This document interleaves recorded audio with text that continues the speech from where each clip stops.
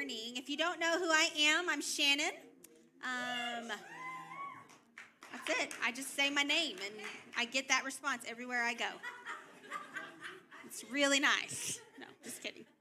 And I am very honored to pastor our women and our wellness center. Yeah, love some girls. Love me, my girls. So I did want to tell you something amazing, and I feel like I want to tell you this because you're a part of it. I just finished a 3-day training. For those of you who maybe don't know, the foundational program that we use in our wellness center is with the Trauma Healing Institute. And I'm a facilitator of that program, and we have some amazing people here who are facilitators. And I was very, very fortunate to train some other people in other churches to take the program and use it. And I wanted to tell you because that wouldn't be happening had I not come to Crossroads and the Lord hadn't opened the door. So, you're a part of that. So there are some churches in Georgia that now get to take healing into their community and share it. And I'm so excited. So I wanted to tell you that. So if my eyes are crossed today, and it's because I've been staring at a screen for 3 days. So I'm still recovering, but I'm great. I'm excited. I had some coffee. I'm good. And we have been in a series the past few weeks. As you can see on the screen, God the Father. We've been studying the character of God. Studying and understanding who is God. Who is this Father that we say we follow? We've studied his compassion, his grace, and his love. Today, I'm excited because I get to talk to you. We get to examine together his faithfulness. Specifically, though, if he's faithful, is he faithful, and can we trust him if that's true? And I have to say, Holy Spirit just kind of set us up. I was like, first what Rob said, and then we sang it. I'm like, all right, Lord, here we go. We're ready. Everyone's already primed and ready to hear this message. It's so cool when the Lord does that. And I've been thinking over the past few weeks as we've been doing this series together, my journey to the Father heart of God, this idea of a father, it's been kind of slow and steady for me. Because my dad, my earthly dad, he was a deeply broken man, and he caused me a lot of pain in life. So my view of a father heart was very skewed and it was very disjointed. My dad was the one to shatter my heart, and I've spent years repairing that, so I didn't have a lot of faith in the idea that I had a father. And when my healing journey began, which I share openly with you guys here about 14 years ago, it was Jesus who came into focus for me. And Jesus I was cool with. Yeah, Jesus is my bro. He's my friend. We're buds. I like Jesus, yes. I didn't mind Jesus coming closer. He wasn't standoffish. He didn't seem to be a taskmaster, none of those things. That was my beginning place for healing. It was Jesus. And that's always the beginning place for healing. In any kind of journey, it's Jesus. But I learned something in this process, and that is that Jesus is always going to be the bridge to get you to the Father. So when he first kind of started saying to me all those years ago, so, all those things you really like about me? That's my dad too. And I'm like, no, I'm good. I was like, no, we're good. Let's just hang out here. It was scary. I was resistant. I had built up some walls against a father. I don't need a father. I tried that. It didn't work. And when Jesus tried to kind of speak those words at the beginning, it stirred up a lot of pain and confusion. But Jesus is very persuasive in his kindness, isn't he? He drew me close, and in that time, he promised me, and I had come to trust him, come to trust Jesus, and he said, if you will take my hand, I'll lead you through this labyrinth of your own heart and help you find my Father. And I promise when you get to him, it won't be what you think it is. Now, how he did that, I'm going to circle back to in a little bit. So I know you're weighted with baiting your brain. You're like, what did he say? We'll come back to that. We've been reading a passage every week in this series, and it's in Exodus 34, and it speaks to this very thing. of understanding who God is as our Father. So I love to unpack Scripture. When you read Scripture, it's super important to kind of take a step back and go, okay, what's happening? Because it's not, the Bible was not written verse by verse, chapter by chapter. It's a story. From Genesis to Revelation, it is a story being told. So it's always good. Okay, what's the plot? What's the setting? What are the characters? What's happening in this moment? So I came to Exodus 34 and thought, okay, what's going on here? So basically what's happening is that Israel's getting a redo. Have you ever gotten a redo? Yeah, Israel's getting a redo. So God calls Moses up the mountain a few chapters earlier. He's like, come up here on the mountain. I'm going to give you some commandments, and then you can take them down to Israel. Well, it didn't go so well. So he did it, came down the mountain. Israel's worshiping a golden calf. Moses has an anger problem, so he throws the tablets down. He does. It's true. The Bible says it. He's an angry guy. And so then God's like, well, come on back up the mountain. I got to give you some new commandments because you broke them. So that's what's happening here, is that in Exodus 34, Moses has been called up for a second visit. So the very fact that this chapter exists proves that God is faithful. Because he had no reason to give Israel a redo. It only took them a couple weeks to forget that he had parted the sea, that he'd given them a cloud by day and fire by night. All it took was just a little bit for them to go, we have to worship our own gods. He's abandoned us. So the very fact that Exodus 34 even exists tells us God must be faithful. So let's read it. Exodus 34, 6 and 7. And he passed in front of Moses proclaiming, the Lord, the compassionate and gracious God, slow to anger, abounding in love and faithfulness, maintaining love to thousands, and forgiving wickedness, rebellion, and sin. Yet he doesn't leave the guilty unpunished. He punishes the children and their children for the sin of the parents to the third and fourth generation. Now, I took time, as I said, I'm studying these scriptures, so I took time to compare this first encounter that Moses has on the mountain with this encounter. And I asked myself, well, what was different? What was different in those two encounters? Well, interestingly, the first time that God calls Moses up the mountain, he just kind of brings him into his cloud of glory, gives him the commandments, and then Moses exits. The second time is when God says this about himself. And I found myself going, well, why? Why did God choose the second time to say, hey, this is who I am? I don't know about you, but when I've messed up, I don't believe that God is those things. I don't struggle to believe this when things are great. I don't struggle to believe all these things about God when my life looks like it's going the way I thought it should go.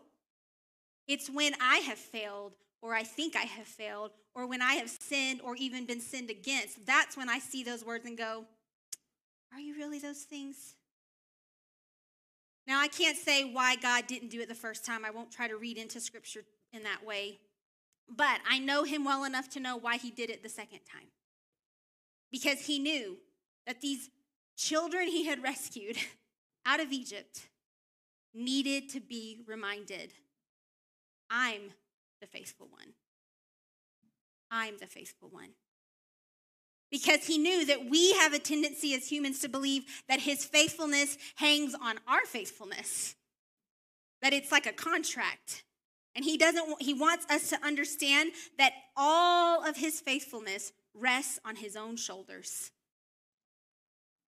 We're the ones that sin and doubt and run and hide, but he remains faithful. See, I thought about this as I was preparing. You know, Israel had been in bondage. They've been in slavery. I mean, they've been in slavery for 400 years. That's a long time, okay? To give you some context, that's like longer than America has even existed. That's a long time. And so all of the children being delivered out of Egypt only know the life of slavery. They only know how to be a slave. Can I tell you something? Paul tells us in the New Testament we are born slaves to sin. We are born in death, and that's uncomfortable, and we don't like that. We're like, no, I don't want to think about being born to death in sin and death. We all have to make the choice, right, to follow Christ. That's what takes us out of slavery and death. So we actually have a whole lot in common with Israel. We actually have a whole lot in common. See, the children of Israel, even though they've been delivered out of Egypt in a rather extraordinary way, I don't know about you, but I think it's extraordinary, their mindset is still slavery. Well, what is the mindset of a slave? Well, a slave lives under a punishment and reward system. A slave doesn't have a relationship with their master. A slave doesn't trust their master. They fear their master. And just as Israel can't come out of their slavery mindset yet, they haven't done it yet, and we see, if you read the Old Testament, they pretty much revisit it a lot. They go back to that mindset a lot. But friends, this is the same mindset that we have to fight as the children of God who have been rescued out of our Egypt. See, the slavery mindset tells us God only cares about good behavior. He's faithful if I do the right thing. Slavery mindset tells us it's not a relationship, it's a rule book. God has a list, and I just need to check it off. Slavery tells us we are to be terrified of God, not trust him. Why would a slave want to trust a master? You don't trust, right? You fear. Friends, if we don't believe that we're sons and daughters ransomed into the family of God, then we're never going to be able to trust God. Because the only alternative is slavery. We're either sons and daughters or we're dead in our sin and our slavery. It's a pretty black and white message, right? The things that we say in this place of question, and I don't know if this is, God is, well, it's up to me to make it happen. I gotta do it. Or how about this one? God helps those who help themselves. You ever heard that? Guess what? I can't find that anywhere in the Bible. I looked. I'm like, is it in there? Nope, it's not in there. I find the opposite of that. I find story after story of broken, weak, angry deliverer, all these things that don't seem to measure up to what God would expect, and yet he comes in. He comes in and does the work. Because the story we're reading in Scripture is not our story, it's his story. It's not how do we engage with God, it is how he is engaging with us. When you read the Bible, you're not reading it to figure out who you are. I got news for you. We haven't changed. Spoiler alert, we haven't changed. We have fancy phones now, that's it. And we drive cars instead of horses and chariots, that's it. God said in Exodus 34, the other thing he says, which maybe you read that part, you're like, well, that makes me uncomfortable. Where he said that the guilty don't go unpunished. Because he's saying we are slaves outside of his will, of his redemption. That's the only alternative. And so he's saying if you don't choose this, which you get to do, you get to choose. If you don't choose this, there's going to be punishment. Because God is a God of justice. If we jump ahead to Deuteronomy, God has been, that's like, so it's Genesis, Exodus, Leviticus, Numbers, Deuteronomy. I only have a few memorized. I can't go much further than that. So there's a story that's been unfolding, right, for Israel. And if we get to Deuteronomy 7, this actually is God reminding the Israelites why he rescued them. Chapter 7, verses 7 through 9, it says, the Lord did not set his heart on you and choose you because you were more numerous than the other nations, for you were the smallest of nations. Rather, it was simply that the Lord loves you, and he was keeping the oath he had sworn to your ancestors. That is why the Lord rescued you with such a strong hand from your slavery and from the oppressive hand of Pharaoh, king of Egypt. Understand, therefore, that the Lord your God is indeed God, and he is the faithful God who keeps his covenant for 1,000 generations and lavishes his unfailing love on those who love him and obey his command. That's straight out of God's mouth. Why did he rescue Israel? He's like, it wasn't because you looked pretty. It wasn't because you were mighty and strong. You were the smallest nation, the most oppressed nation. I didn't do it because of you. I did it because of me. That's what God is saying. I did it because of my love, and I made an oath. I made a promise to your ancestors, and I keep my promises. I've seen in my own life that my ability to trust God is completely wrapped up in whether or not I believe that he rescued me just because he loves me. The moment I start thinking that he rescued me because I did something right, somehow I got in, I checked off enough, the moment I think that, I lose my ability to really put my trust in God because I've just taken that mantle back on myself and said, well, I got to do it. Everybody has a shadow. And I don't mean the literal shadow because we do have that too. But everybody has some shadow. There's something that was, whether it was taught to you as a child, through an experience, through trauma, there's something that it's going to always be there wanting to creep up over your shoulder and tell you what to think and how to act. Mine is performance. Because I grew up in the church, practically born at the church, literally my whole life. Yet behind closed doors, it was chaos and dysfunction. But what I was taught is as long as what you have going on out here looks good, don't worry about what's going on the inside. So I learned growing up that my performance is what God is looking for.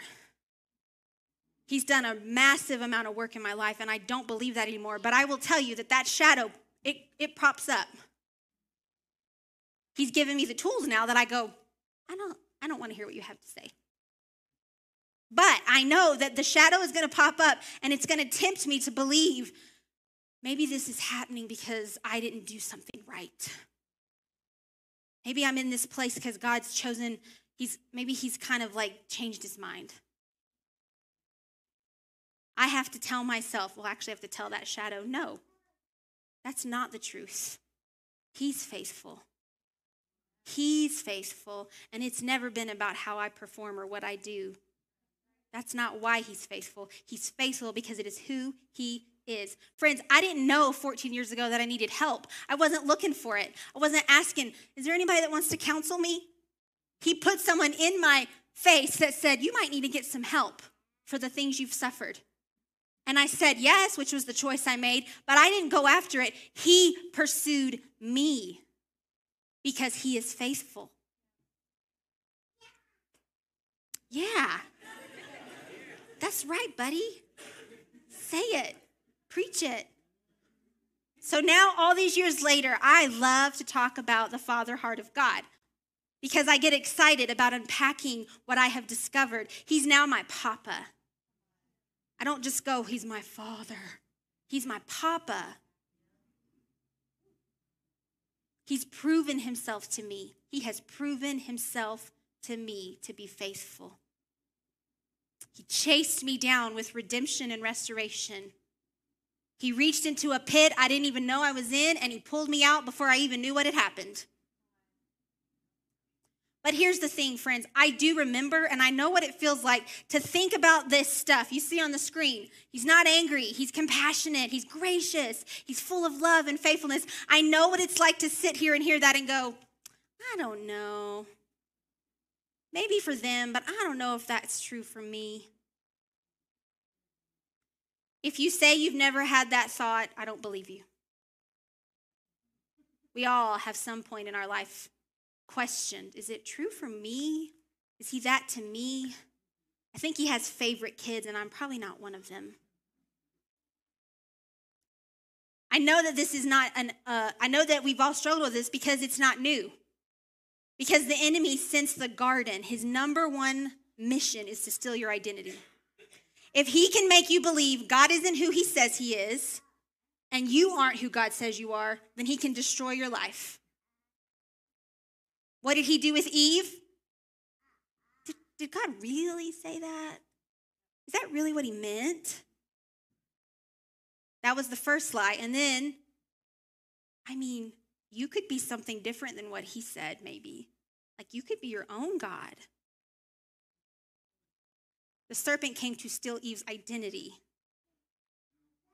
and create confusion. So I know we all have this struggle, whether it's this heavy struggle you're facing now or you faced it in the past. We all question, is he really a papa? Is he though? Obviously, it's a lie when you hear the words, it doesn't apply to me. He doesn't love me that way. But the question we ask is, well, how do we defeat that? Because I know, if I just said to you, just trust God, that doesn't work, right? Just trust God. How do we defeat that lie and move away from it? We do it by digging into the painful things that have taught us lies about God. See, we don't mean to, friends, but this is what we do. It's not on purpose, but we allow people to define God instead of allowing God to define man. We say, well, these people hurt me, so that must be how God is. My dad abused me and said he loved me, but so maybe God's saying he loves me, but he doesn't actually love me. That's what we accidentally do, is we let man define God. So I told you I'd come back to, how did Jesus help me with so many lies, so much that I had to unravel and unpack? Well, he showed me a picture, and it was a box. And he said, Shannon, you have put my dad in a box. And you've put all these labels on the box because of your experiences. You've said he's angry, he's absent, he's a rule maker, he doesn't love me, he doesn't care, he's angry, he's a taskmaster. You've put God in that box, and you walk around with God in that box. And you go, yeah, I love God. Yeah. Me and God, we're in relationship. He's right here. See? And Jesus said, if you'll let me, I'll sit down with you and we can unpack every one of those labels and we can rip them up and get rid of them. And I can show you the truth. And it was hard. I'm not going to pretend with you that it wasn't. It was such a revelation that I even wrote my first little book I ever wrote was called My God Box. I know you're all frantically now going to your phones to purchase it. It's not available, so don't try right now. I'm rewriting it because it's the first book I ever wrote, and I'm like, I've learned a little bit since then. I'm going to redo this. But it was life-changing when Jesus gave me this picture and said, we can take care of this. And one by one, he helped me unpack every single one of the labels I had put on who I thought God was based on the pain and the lies I believed. And you know what happened? After a while, I couldn't fit him in here anymore. As the labels came off, I realized he is way too big. And so the box had to go because there wasn't room in the box for who my papa was. And so I had no box now. I have no box because he's way bigger than I could ever fit in a box. And every single lie that I have believed about him, Jesus helped me unpack so that I could walk across the bridge and get to who God the Father is. We cannot believe that God is worthy of trust if we think him small enough to fit in our little boxes based on all our little experiences and the things that have caused us pain. If we're letting that define who God is, he's not faithful. If you're going to believe in God's faithfulness, you have to start at the place that he is too big for me to put in a little box. See, trust, it demands something of us, doesn't it? When I say trust God, it requires something of us. It's scary. That was not easy for me. I had to go back to things that I'd rather not remember. But Jesus was faithful to me to take me there and go, you remember that? And I'm like, yeah, I do. I'm crying about it right now. And he's like, okay, let's talk about it. That did happen. It did hurt. It wasn't right. It wasn't my Father's heart. Here's what my Father says about that. And one by one. So I know that it's hard, friends. And it's a journey that you have to commit to. but I have learned that he is worthy of trust. Has everything looked like I thought? No, not even close. If you had told me and Alan that we were going to move to Utah, we would have laughed in your face. That did not fit the plan I was putting together, which is what I'm finding is most people who move here. None of us had it in our radar. We're like, Utah? What is that? So he's done things in a way that I did not expect. It's not like, oh, now the box is gone and I understand everything. Wouldn't that be great? It's not how it works.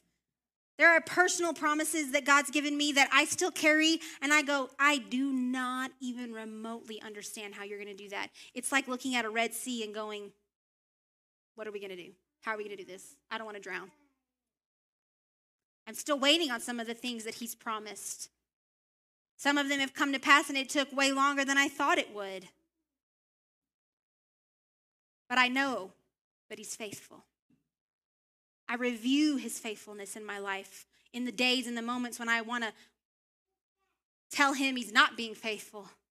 I stop and go, I remember when I was here and you did this. And then I was here and you did this. Because God's track record is one of trustworthiness. Faithfulness is not in our nature, friends. Hate to break it to you. We're not faithful. We're flawed and we live in a sinful world and we are infiltrated with that sin. And so we are not the faithful ones. The only way that we're able to be faithful is through the power of God's Spirit in us. And the only reason we have the power of God's Spirit is because King Jesus is faithful. And he chose the cross. It all comes back to God, right? You can't even be faithful without him.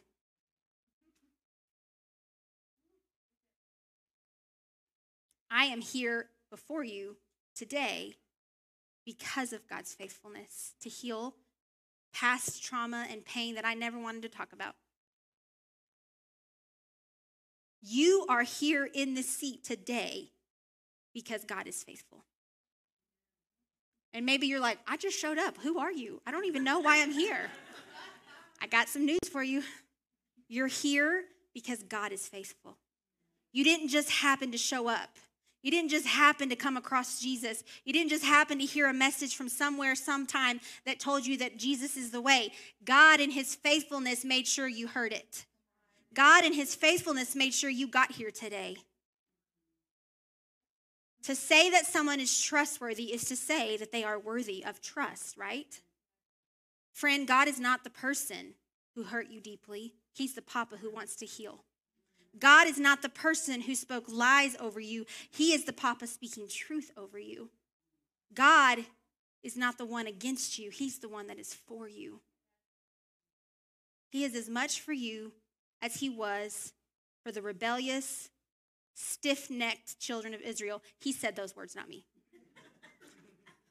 Next time Alan is annoying me, I'm going to be like, could you stop being so stiff-necked? Yeah. I'm sure that will go over so well. Alan's never a stiff-necked person. He would be saying that to me. I know that to be true. It's fine. I was like, wow, you said that, God. You called them stiff-necked. He was a little frustrated with these kids who would not trust him, right? And when you read the story of Israel, because here's what you need to understand. That is our story. God wanted a blueprint to show this is how I interact with humanity. And so he has this little tiny nation, and he's been walking along the side of this nation. That's what you're reading about. And you see it over and over in the prophets, in everything. God going, remember who I am. Remember who I am. Write it on your doorpost. He actually said, put it on your forehead, which we are like, that sounds so dumb. And then you realize, oh, well, I do forget a lot. So maybe that's a good idea. I'm going to go with my mirror, not my forehead. I'm going to write it on my mirror. Because God is the worthy of trust in this situation. He's the one that we can turn to.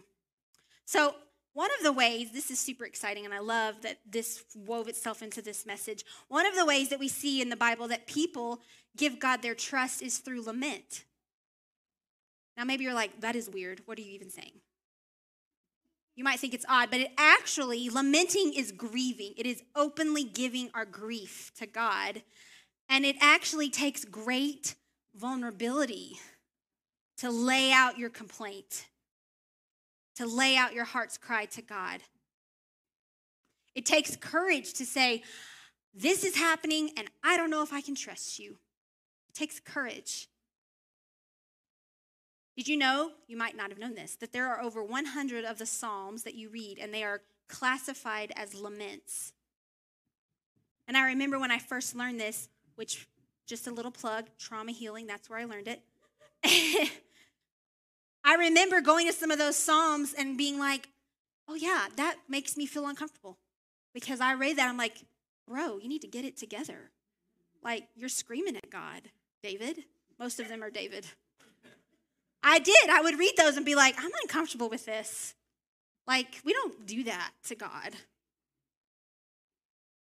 But what I've learned is that it is precious to God when we lament. So we're going to read Psalm 77. Y'all, get ready. It's awesome. And we're going to read it in the Message starting in verse 1. This is what it says. I yell out to my God. I yell with all my might. I yell at the top of my lungs. He listens. I found myself in trouble, and I went looking for my Lord. My life was an open wound that wouldn't heal. My friends said, everything will turn out all right. And I didn't believe a word they said. I remember God, and I shake my head. I bow my head, and then I wring my hands. I'm awake all night, not a wink of sleep. I can't even say what's bothering me. I go over the days one by one. I ponder the years gone by. I strum my lute. Don't know what that is. Maybe it's a flute. All through the night, wondering how to get my life together. Will the Lord walk off and leave us for good? Will he never smile again? Is his love worn threadbare? Has his salvation promise burned out? Has God forgotten his manners? Has he angrily stopped off and left us? Just my luck, I said. The high God retires just the moment I need him. That make you a little uncomfortable? Yell at God? Shake your head at him? Question him? Here's what you need to understand. These are not the words of a slave to a master. These are the words of a child to a papa.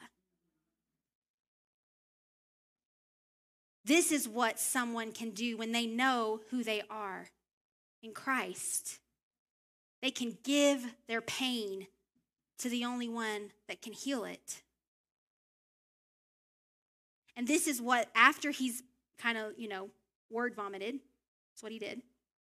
Verse 11 and 12, he says, once again, I'll go over what God has done. I will lay out on the table the ancient wonders. I'll ponder all the things you've accomplished and give a long, loving look at your acts. The psalmist has rendered his heart in lament. He has laid it out. No excuses. And then he follows it up with, I'm going to remind myself, even though I feel that way right now, and these are the things swirling inside of me, I'm choosing to remind myself of who you have always been, the things you have done. This teaches us, this psalm and this concept of lamenting, it teaches us two things. It is not a lack of trust to lament our pain. It's actually a precious step of trust. That you would share that most tender place inside of you with God the Father, with Papa. He treasures it. This was my journey. I didn't know how to call it this back all those years before, but that's what it was. I had to go back and I had to go, why did you let that happen? It makes me angry that you let that happen. It's not fair. I didn't deserve it. I had to do all of that. And he took all of it. And he wasn't afraid. He wasn't offended. He didn't turn around. The other thing that this teaches us is that we must remind ourselves of what God has done. How many of you know when life is hard, we forget, right? When we're in pain, we forget the good things. It's kind of like when you get a stomach bug. The day before you loved chocolate cake, but when you get that stomach bug, you're like, oh. It doesn't sound good in the moment because you're in pain, right? We do that with God. In the moment of pain, I don't think you're here. You've left me. And just like a loving papa, he goes, come on over, have a seat. Let's talk. If your child ran in the house to tell you that someone had hurt them and they're in tears and they're trying to get it out, are you going to go, would you just get over it? I mean, maybe if they're 12 and they're hormonal. I haven't done that. I've thought it, but I haven't said it. I'm like, this is not important, but I understand that it's important to you, so I'm going to listen. God doesn't do that. God is always ready to hear what's causing you pain. He's always ready to listen to your hurt. Because you actually, in his eyes, you're not much bigger than that cute little 6-year-old running in to tell you what is upsetting, or that cute little 12-year-old that's running in to tell you how upset they are. That's how he sees you, because you're a kid in his eyes. You're a child. And he wants you to tell him about the things that have hurt. And what we, a lot of times, instead of lamenting our pain and trusting him with the things that are on our box, we make idols so that we can avoid the things that have caused us pain. We look for other ways to fill that place that hurts. And I'm not just talking, I know when we say idols, we think of some, and there's a lot of things. We think of the bigger, maybe like, maybe you would literally think of a golden calf.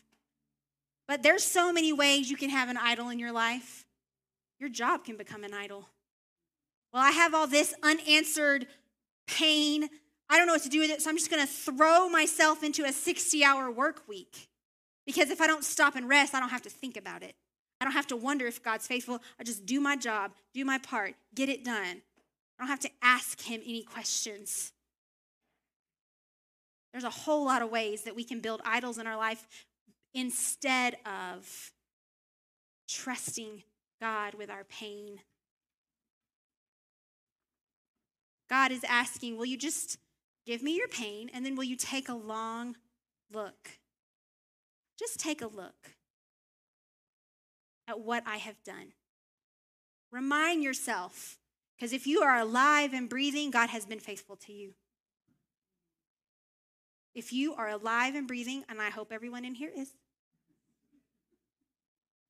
then you are the product of God's faithfulness. Like I've already said, the reason that God cannot be faithless is because it's not like, faithfulness is not something that God's like growing in. It is literally who he is. He is the definition of faithfulness. The word that the Hebrews used in the original language is emet, E-M-E-T. And it actually combines the word faithful and true. So they're saying, when they write this word to describe God, they're saying he is faithful and therefore he is trustworthy. All in one word. Because he's proven himself over and over and over. And listen, friends, I know that what we've all endured for the past 2 years, the chaos we've experienced, plus what would be normal life experiences, I get it. We've all got some stuff we need to get out. We've all got some unanswered questions. We've all got some pain that, and maybe you've been coming for the past few weeks and it's like right here. I remember how that felt. The pain's right here. And you're like, I don't want it out. I don't want to let it out. I don't want to let it out. And so you just shove it back down each Sunday when you leave. And then you get here and I don't want to let it out. And you shove it back down.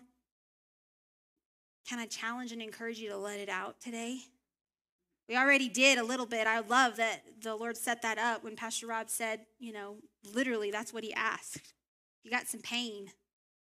And I watched in the room as people let tears flow, which is that way. That's one of the signs that we're letting that out. I didn't want to just come up here and tell you, God's faithful. Here's your 10 steps to believe it, because it doesn't work.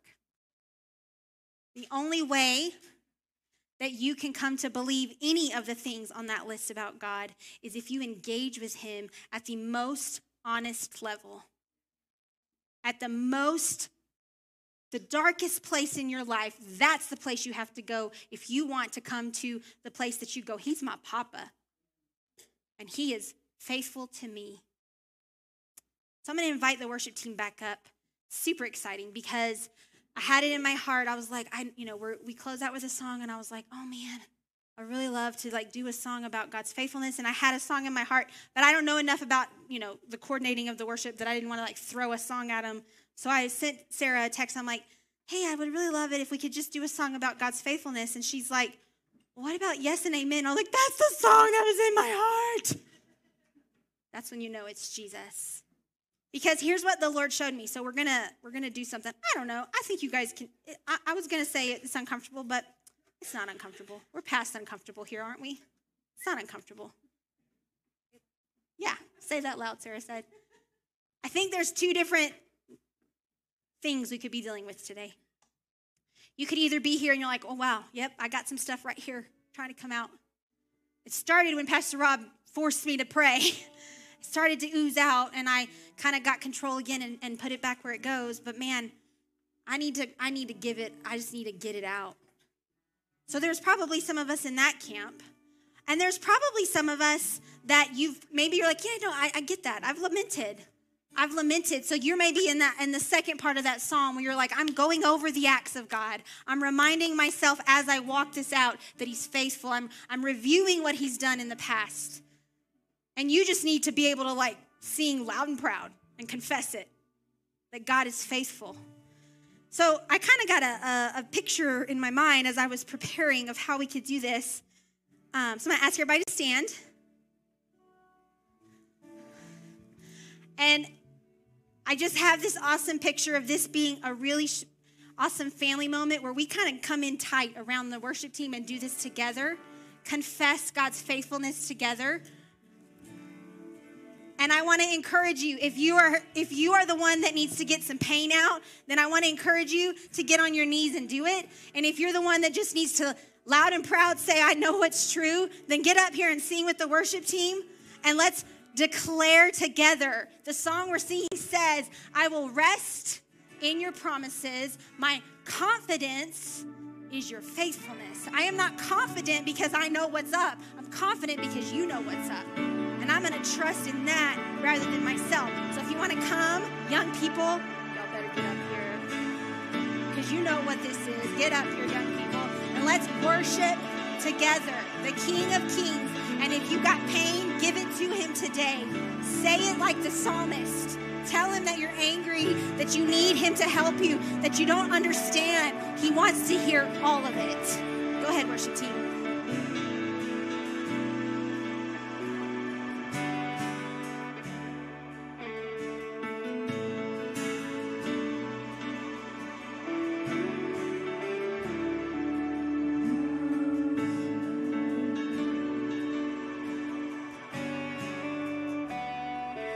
You're the Father of kindness, you pour out grace. You brought me out of darkness, you fill me with peace. Giver of mercy, oh Lord, in time of need. Lord, I can't help but sing.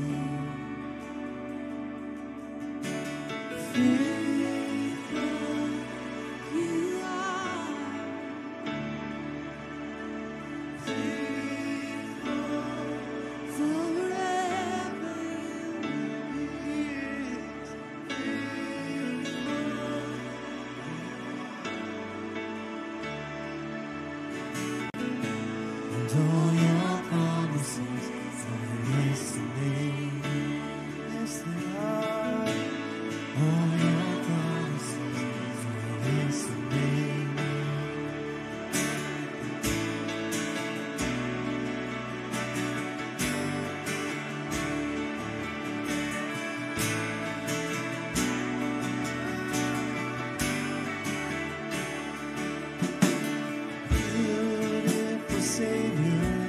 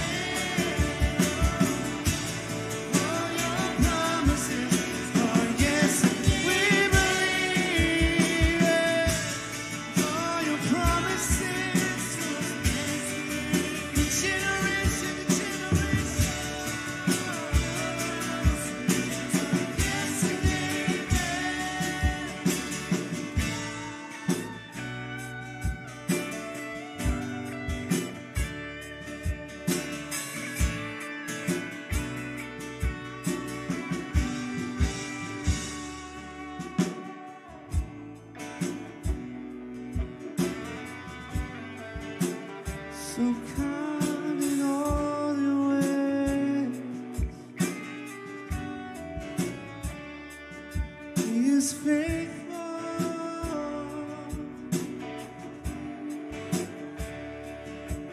Yesterday, today, and forever. And I will rest in your promises. My confidence it's in your spirit, Lord. Is you faithful? You walk with me through it all. In your promises, my confidence is you faithful. Let's sing it to my will rest. In your promises, my confidence is you faithful.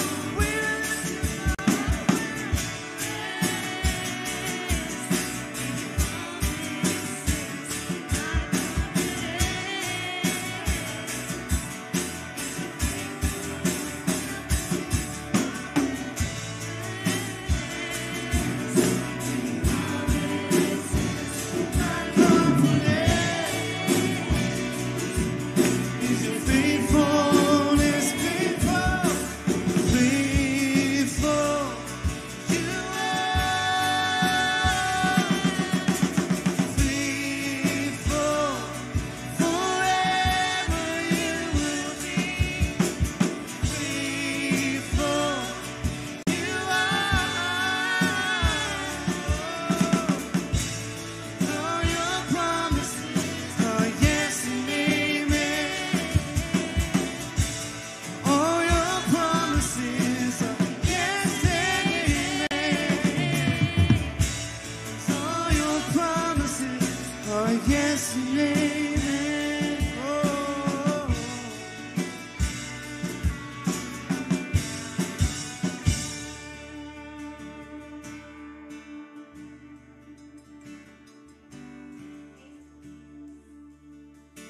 Will lead us to the Papa Heart of God. And I ask, Father, that those in the room today who have taken the brave step of letting the pain out, maybe it was just a little bit today. Maybe there's more to come.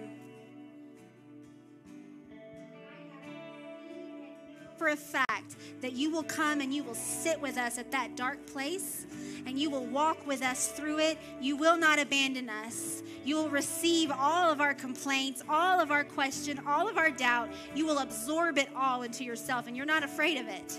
So I ask that you would fill them with courage to continue to be vulnerable with Papa, the only one that can heal it. And I ask that those who have taken the step to confess with their mouth in faith what they know, even though they're not seeing it, but they're saying, I know it's true. I know how delighted you are in that. Watching your kids talk about how good you are and how faithful you are. And so I know that you're going to honor the words that they're singing today, the words that they're speaking, because they're putting their faith in you.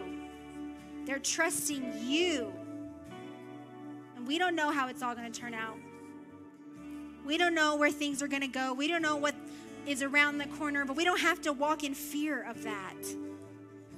Because you have proven yourself faithful, so we can trust you. And we will choose to trust you. Remind us of who you are. Put it on our doorposts, on our mirrors. Let it be everywhere we look. We see reminders of your faithfulness. We thank you for loving us the way that you do, the way that only a good Papa can. In Jesus' name we pray. Amen. Thank you, friends, for coming. You guys have a blessed Sunday. We'll see you back here next week.